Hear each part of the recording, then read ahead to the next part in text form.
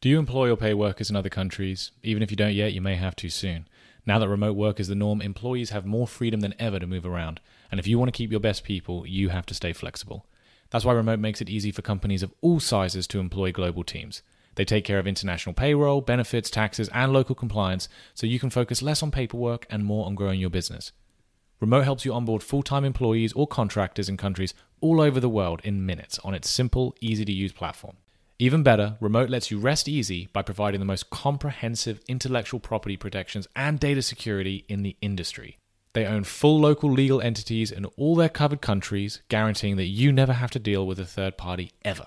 To save you money, Remote never charges any fees or salary percentages. You get access to everything the Remote offers, from payroll to compliance to benefits management, for one low flat rate. No hidden fees, no surprises ever. Just the best global employment solution in the business. Best of all, podcast listeners get an even bigger discount. Get your first employee free for 12 months and 2 months free for any additional employee onboarded during their first year. Just visit remote.com/B2B better and use the promo code BETTER. See why global companies like GitLab trust Remote to manage and pay their international teams. Whether you want to hire one person or 100, Remote makes it easy. Visit remote.com/B2B better and use the promo code BETTER to get started. Hello and welcome to B2B Better. My name's Jason Bradwell, and on each episode I talk about how companies can use marketing to navigate big moments of change. Whether this is gearing up for a new funding round, launching a new product, pivoting in response to market trends, or sitting on either side of an acquisition, I break down modern-day B2B marketing strategies into actionable advice with guests who've seen it all before. Let me help you be better than boring. Let's go.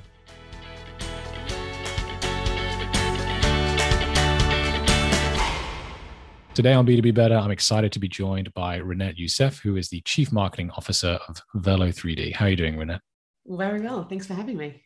Great. It's great to have you. Tell me a little bit about you and what you do at Velo3D.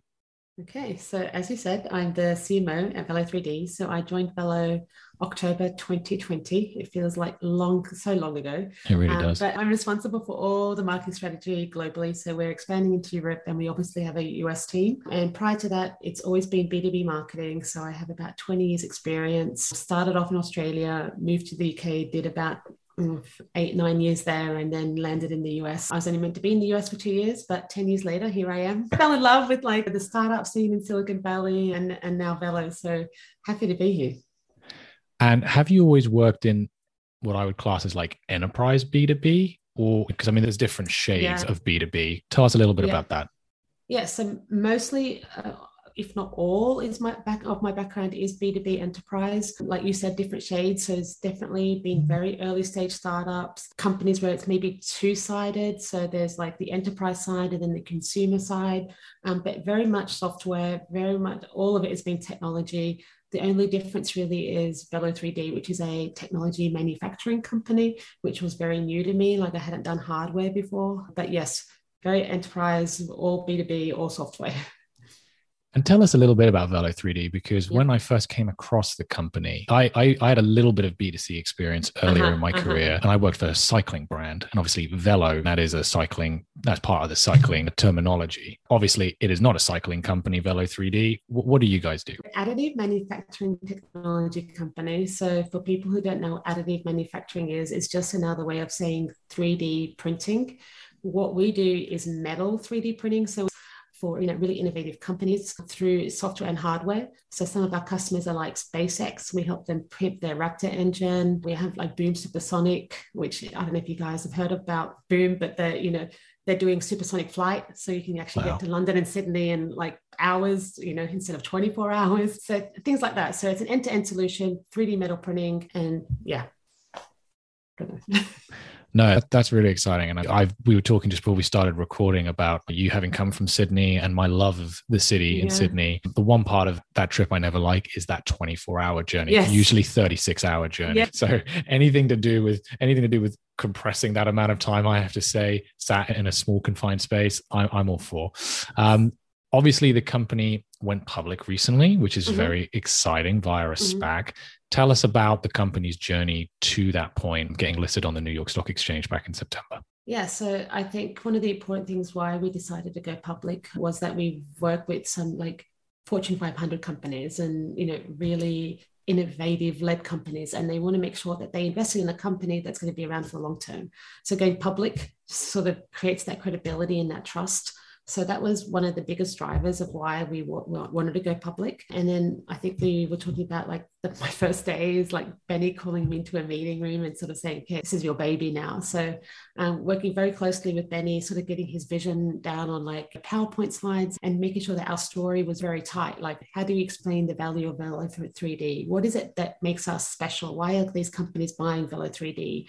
Like, what is the differentiation? Like, if you look at the 3D metal printing company space, it's pretty big, right? So, and there's a lot of companies in there, but so what was special about Velo 3D, and really articulating that really crystal clear. And so making sure people understood us and our proposition and our value really clearly. But after we got that story done, it was just like meeting lots of investors and then getting really ready for the New York Stock Exchange. I think that is one of a company's biggest brand moments. And so how do you make sure that you show up in a way that really shows you in your best light? So it was a lot of late nights and a lot of planning, but it was so much fun, and I would do it again in a heartbeat. Tell me if I'm wrong here, but I'm pretty sure you were there on the day that the company listed, and you were able to ring the bell. How'd that feel?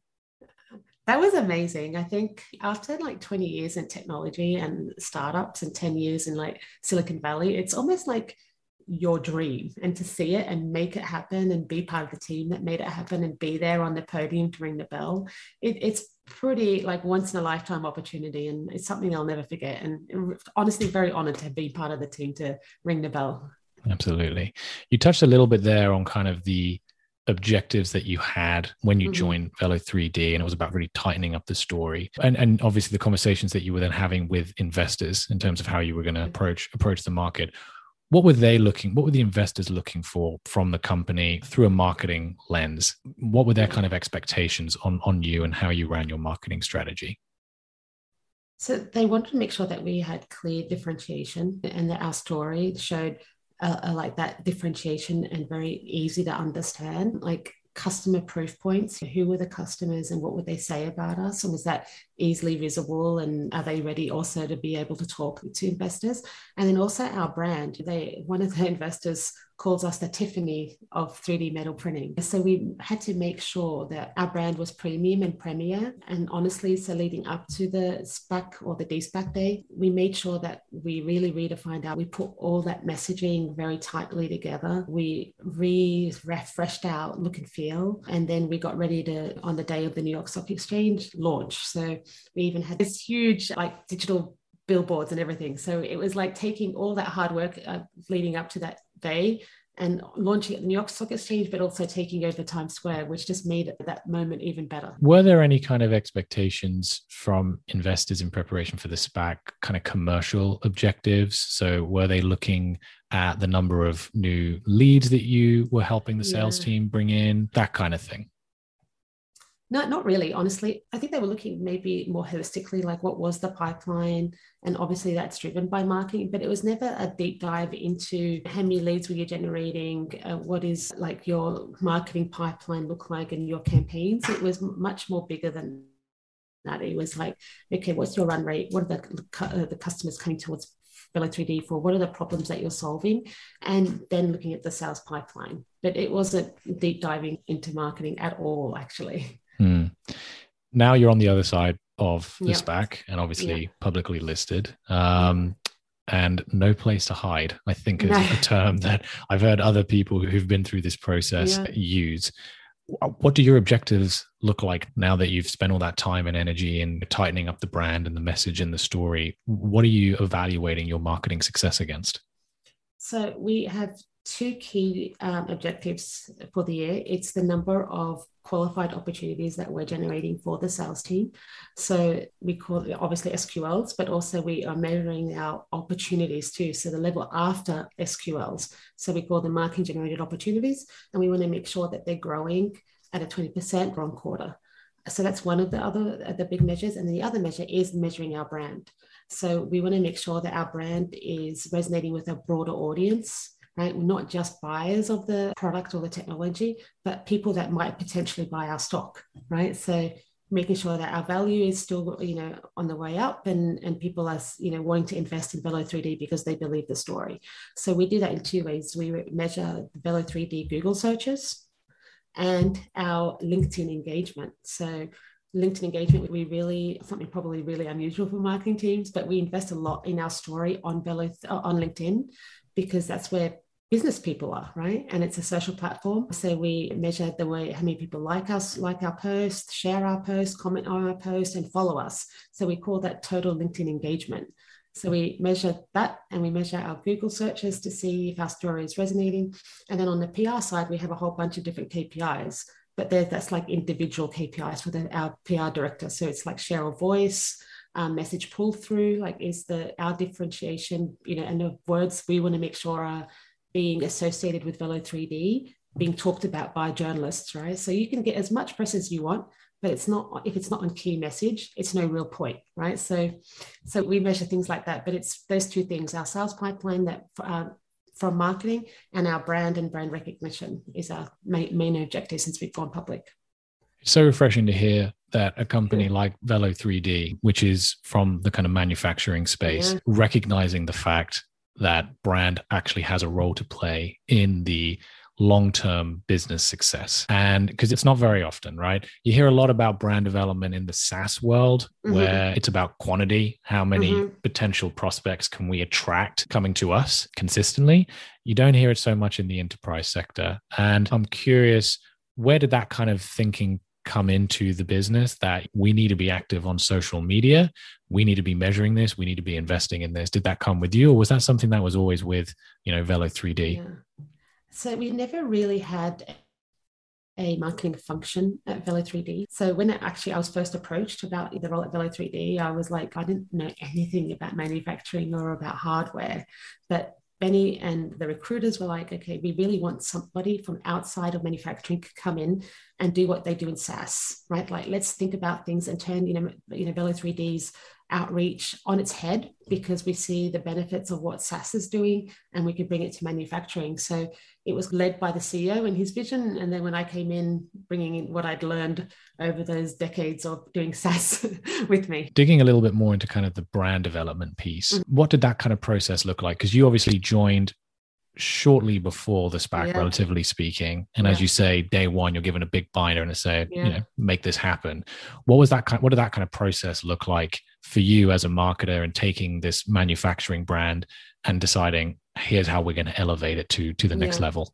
So I think one of the biggest things I had was buy-in from the executive team, so my peers. And I think that's really important, especially with a tech-led company and an engineering-led company. Branding can sometimes come off as fluffy and a big resource in terms of both time and money, right? But I was lucky enough that Benny and the CFO and the rest of the executive team realized that this is something that we needed to invest in. So then we went out and we sort of looked for a partner that can help us execute this. So it was like, I can't even tell you, months and months of like meeting agencies. And once we found the right agency, then it was that heavy lift of onboarding them and helping them understand our company and talking to people internally and externally. And then once we had all, those sort of foundations put in place, then we were able to really run quickly. So it was a lot of things of working with the rest of the executive team to sort of say, okay, this is how we want to position ourselves. Do you buy into this? Then it was around like our tagline, do you buy into this? And this is why. And then once we were like sort of finalized the brand, we had to then launch it internally, right? So we did like 3 or 4 kind of lunch and learns. People jumped on a Zoom call with me. We ran through the whole brand, like why it matters, what is our positioning, what is our story, all those kind of things. And then we launched it with a video manifesto. We did a video at the end of it just to sort of bring it to life. And now we because we're growing so quickly, we're doing that every quarter. So everybody that's joined in the last quarter, come and hear about the brand and how it impacts you and how you can actually live the brand, right? And I think that's really important. Everybody in the company needs to know what the brand is and how they play a part in it. So we talk about our tone, our voice, how you should be writing emails, when you show up to a customer, all those kind of things. And it's so funny now, people internally, when we sort of do something, they launch something, they go, is this premium and is it premier? Because that's what we say. Our brand is premier and premier. So is this coming to life as a premier and premium brand? And if it is, go, okay, launch. If it's not, let's think about how we can make it a bit more polished. Yeah. So I would ask you, like, what would be your tip to someone listening to this who's in a similar situation that you've been in, where they've been tasked with redeveloping a brand Yeah. in a company that perhaps historically has not really had too much appetite for that kind of stuff, where the perception of kind of marketing, as my uncle sometimes puts it, working in a big enterprise company, the department that plays with the crayons, basically. So what would be your tip to, not just within the leadership team, and it's great to hear that they had that buy-in already, but as it cascades down through the business, how do you encourage your colleagues to get on board with this kind of redevelopment of the brand? I think it's like education, because if it's like a big enterprise like your uncle, or a company like Velo 3D where there's a lot of engineers, it's sort of educating them on how like branding is important, and talking about examples, and showing them examples where big companies have really invested in their brand and how it's made a difference, and like their guardrails, right? So I'm lucky enough to know Stefan Kraus, who was the ex-CFO at BMW, and he clearly talks about how they had guardrails at BMW. Like, they never put their logo on a golf ball, for example, because you don't want to hit the logo, right? Yeah. So just using like saying like, this is like how big companies have really elevated themselves and stood apart from their competition by investing in brand, and then just launching them, like the brand work that you do internally, even if it's in stages, right? So if it's something like you're calling it messaging, okay, this is still brand work, right? The way we talk about ourselves. And if people are talking about us differently, then we're never going to have a solid brand, and we're only going to confuse people in the market. So by being all on the same hymn book, or whatever that saying is, I'm the worst person to talk about saying, but singing from the same hymn book and being on brand is really important. And by doing that, is just like, how do you explain Velo 3D, or how do you explain your company name? If everyone's saying the same thing, we're going to have a stronger brand and stronger recognition. People get things like that, right? Like if you just use real life examples and then start talking about our tone and our voice and why our logo is blue and not, orange and things like that, then it's easy. But it's just like starting, from the ground roots with examples people can get and understand and get behind, and then just adding layers onto that. Yeah, absolutely. Putting it back into the context of the listing, you mentioned obviously the investors pre-listing were quite clear on what their expectations were of you and marketing, which were, we need to get our story tight. How involved were they in that process as you were going through this brand positioning exercise? You're probably surprised, but not a lot, right? Like, I think they were more interested in the bigger story. Like, again, we talked about like, why Velo 3D? How do we differentiate ourselves? What does the market look like? And where does Velo 3D play? It probably all is some kind of marketing behind all that. But that was what they were really interested in diving deep in. But some of the board members were very interested. So yeah, we had board members that were much more interested about like how the brand was being developed and how we sort of talk about ourselves. Like, we're a technology company in manufacturing, not a manufacturing company, for example. And then like making sure that we're sticking with our premium and premier route, and then also making sure that our differentiators were clear. Like, we have 49 patents. Let's make sure that people hear that as part of the story, and we're not printing or building boxes that are printing metal, but it's like really invested in science and engineering. Yeah. My experience working with some investors is, and I'd be keen to kind of get your take on this, is that I'm by no means presenting a broad categorization of all investors here, clearly, but PR seems to be one of the kind of biggest drivers of perceived marketing success, right? Are we getting into the Wall Street Journal, the New York Times, things like that? I'm curious to know, one, if that was your experience, either in this role or in previous roles. And then two, if it was, how you can educate investors now that now actually marketing, to be successful in marketing, it's not just about getting that front page spread. There is a lot more to it, brand, demand gen, et cetera, et cetera. Yeah. So I think you're right. There are some investors who think that's really important. And in my experience, I find it when it's a startup that is like still trying to find its place or get that publicity, right? Like early stage startups and early stage VCs really want a lot of that TechCrunch, Wall Street Journal, just to sort of validate the story and get like maybe growth, right? And as the company sort of evolves, it's still important, but you don't feel it as much from the VCs. Right. But as we were going public, yeah, for sure, right? Like when we announced the SPAC, we were having meetings almost once a week, every couple of days leading up to the SPAC. And then on the day of the SPAC, we were talking all day, right? Like just about PR. So I think it is really important. And I think VCs probably add more importance depending on where the product or the company life cycle is. So I was talking to somebody, a board member, and they was talking about there's 3 types of VCs and board members. Like there's the engineer, there's the product, and then there's the commercial. And most of them are not the commercial, right? They're like engineers, especially in tech and SaaS. And so you do have to educate them on what marketing does. And the best way to do that is through like talking about what you contribute to the funnel, right? You talked a little bit about the results of the kind of approach that you took in preparation for the SPAC, notwithstanding that obviously the listing was successful and it went through.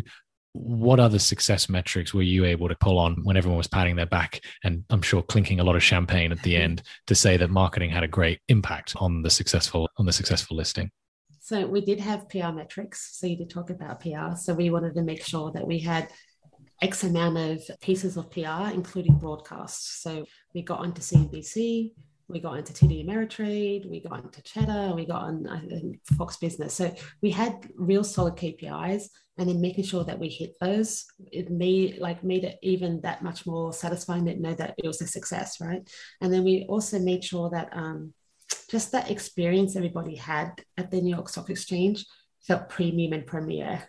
So we had I think about 50, 60 people join us for the day, right? So at the New York Stock Exchange itself, and then afterwards for drinks, right? So we did the closing bell, and then we just sort of made sure that these were customers and partners and investors and anyone that was sort of involved from the early days of Velo 3D. Like we had people that, joined Velo on the first day were there. Yeah. So we want to make sure that they felt like they were part of that experience and that they understood our premium and premier brand, and just like everything that we did was like going back to that. So it was mostly around PR, making sure that we got that publicity and the awareness, and then that experience on the day itself.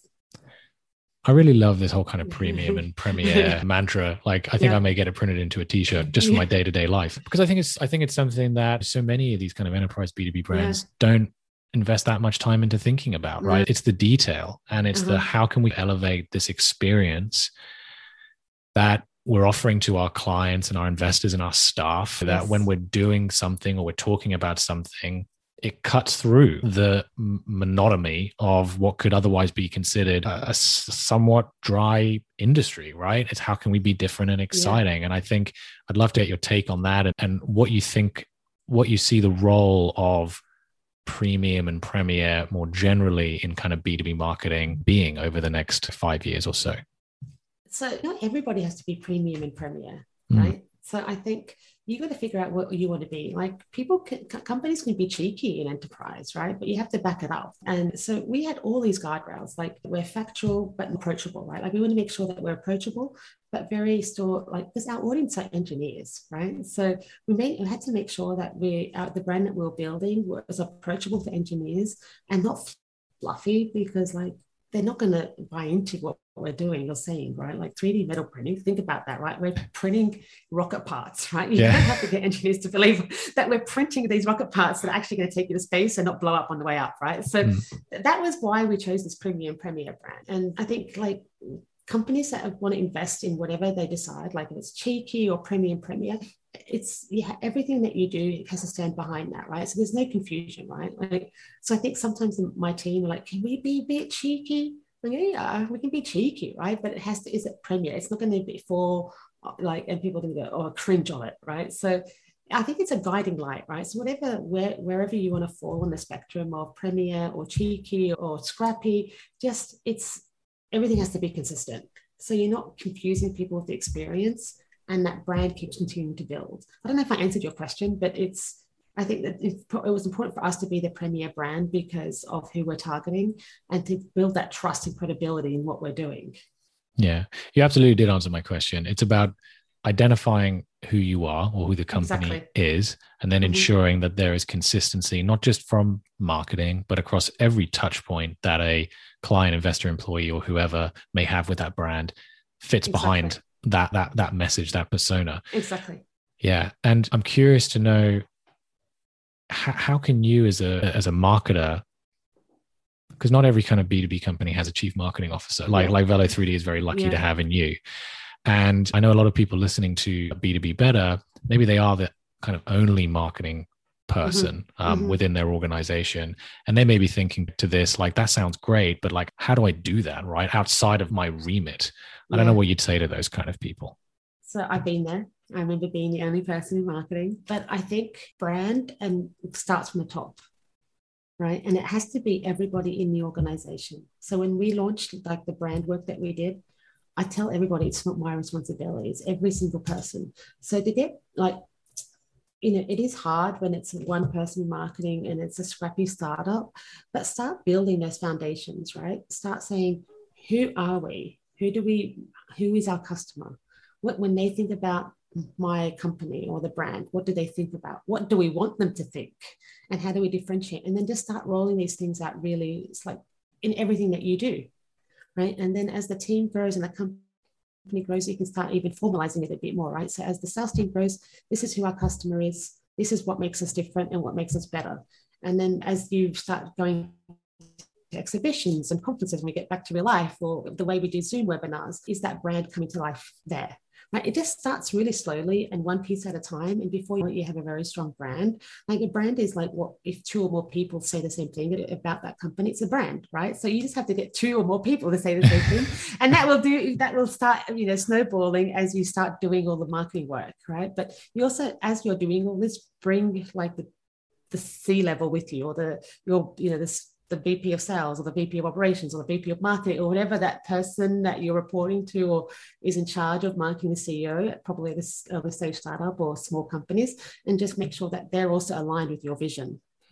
Yeah, I think you hit the nail on the head, because the saying, don't work for a CEO who doesn't get marketing/brand, it's all over the place. But I think you're right. It's a very good indicator as to whether you are going to be on a journey that's as easy as it can be, because changing a brand or kind of setting a brand in a collective mind is hard. If you're working against a leadership team who do feel like brand is just the marketing's responsibility and it doesn't touch anything else, it's going to be swimming against the tide and probably be very difficult to turn things around. 100%. Yeah. 100%. You've been with Velo 3D now like 15 months. Am I right in saying October 2021 is when you joined? Surprisingly, I can do that math last thing on a Friday when we're recording this, but hey, I still got a little bit of juice left. What's been the most challenging part in terms of navigating your new role and setting this new strategy, particularly in the context of getting listed on the New York Stock Exchange? So let me just back up. So when I started, we had 2 people in marketing, and 15 months later, we have 12. Wow. So it was like, how do I scale marketing?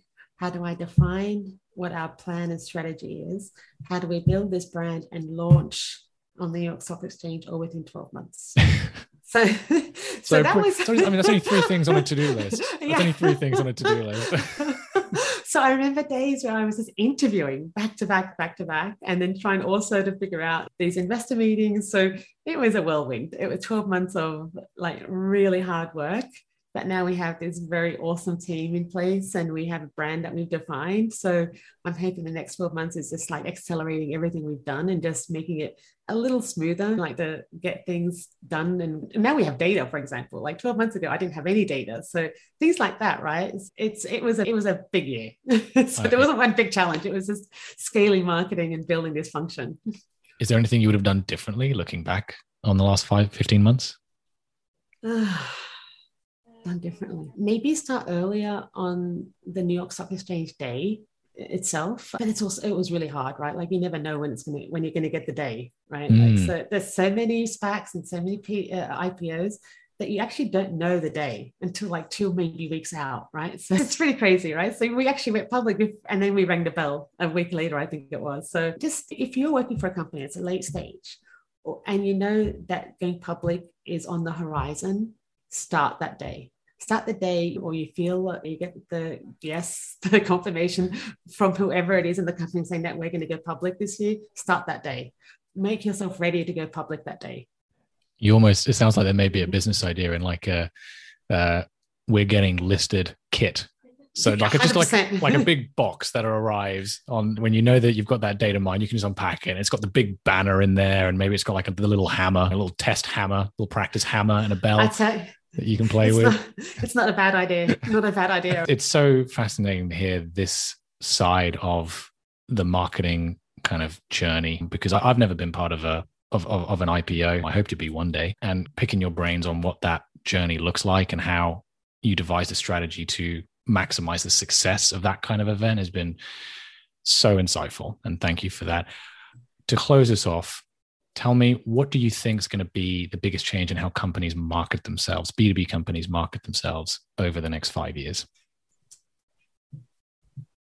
I think a B2B is going to go to B2C, the way they market themselves, right? So when I started off, it was like B2B is your marketing to an organization. Maybe there was a buyer, but now we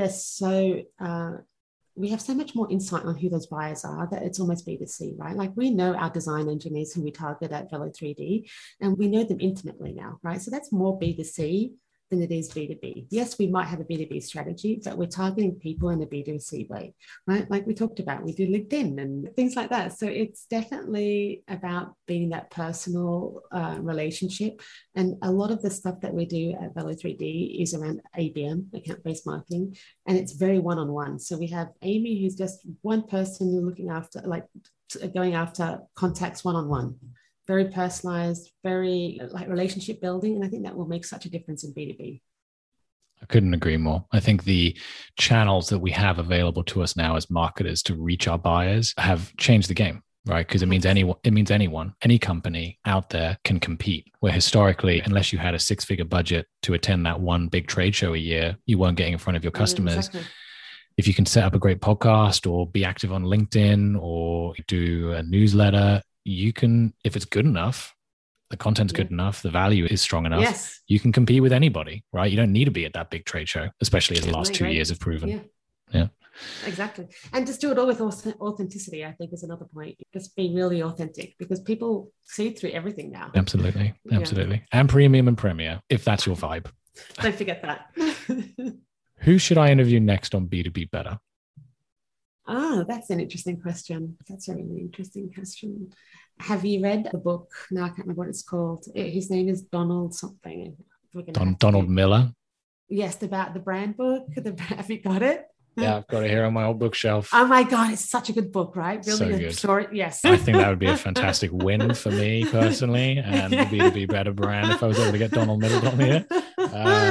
But I mean, working in an enterprise organization, as I've done for the last 4 years, with a very complex value proposition, building a story brand was a huge help for me to just distill it down to its core parts. So absolutely. We're not being compensated for this, I should say. Renette and I, we're not earning any commission, but building a story brand, 10 out of 10. Yeah, agreed. I'm so glad you could help me fill in the blanks, because I read it a couple of years ago and I'm like, oh my God, what was that called? Where can people learn more about you if they want to follow you or connect with you? Where can they find you? Active on LinkedIn, and you can see a lot about Velo3D there. I am on Twitter, and it's just at Renette. And if you're into Instagram, I'm also on Instagram. So Renette there. And then we're on velo3d.com. There's a whole section, the whole team. So you can learn more about me there too, along with the people I've mentioned today. Fantastic. Well, I'll make some links to those profiles in the description of this episode. But otherwise, Renette, thank you so much for coming on to B2B Better today. Of course. Thanks for having me. It was so much fun.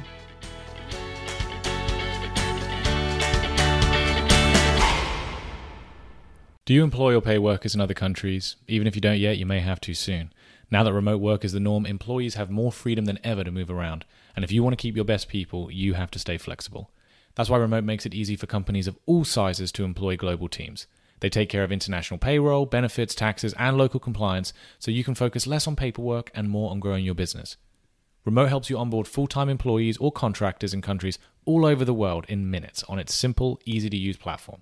Even better, Remote lets you rest easy by providing the most comprehensive intellectual property protections and data security in the industry.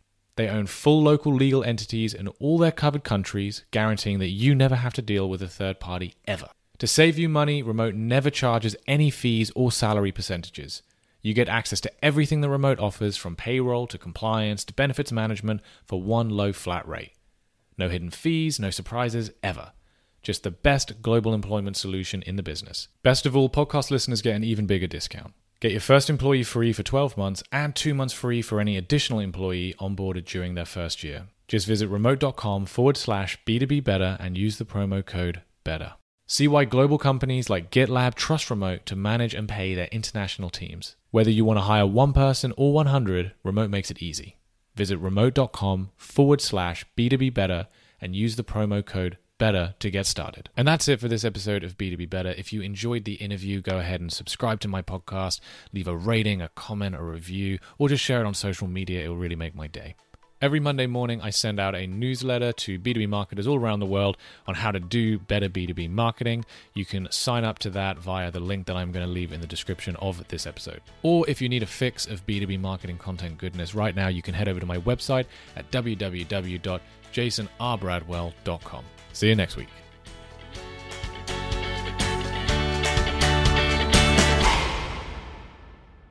This episode was sponsored by Remote.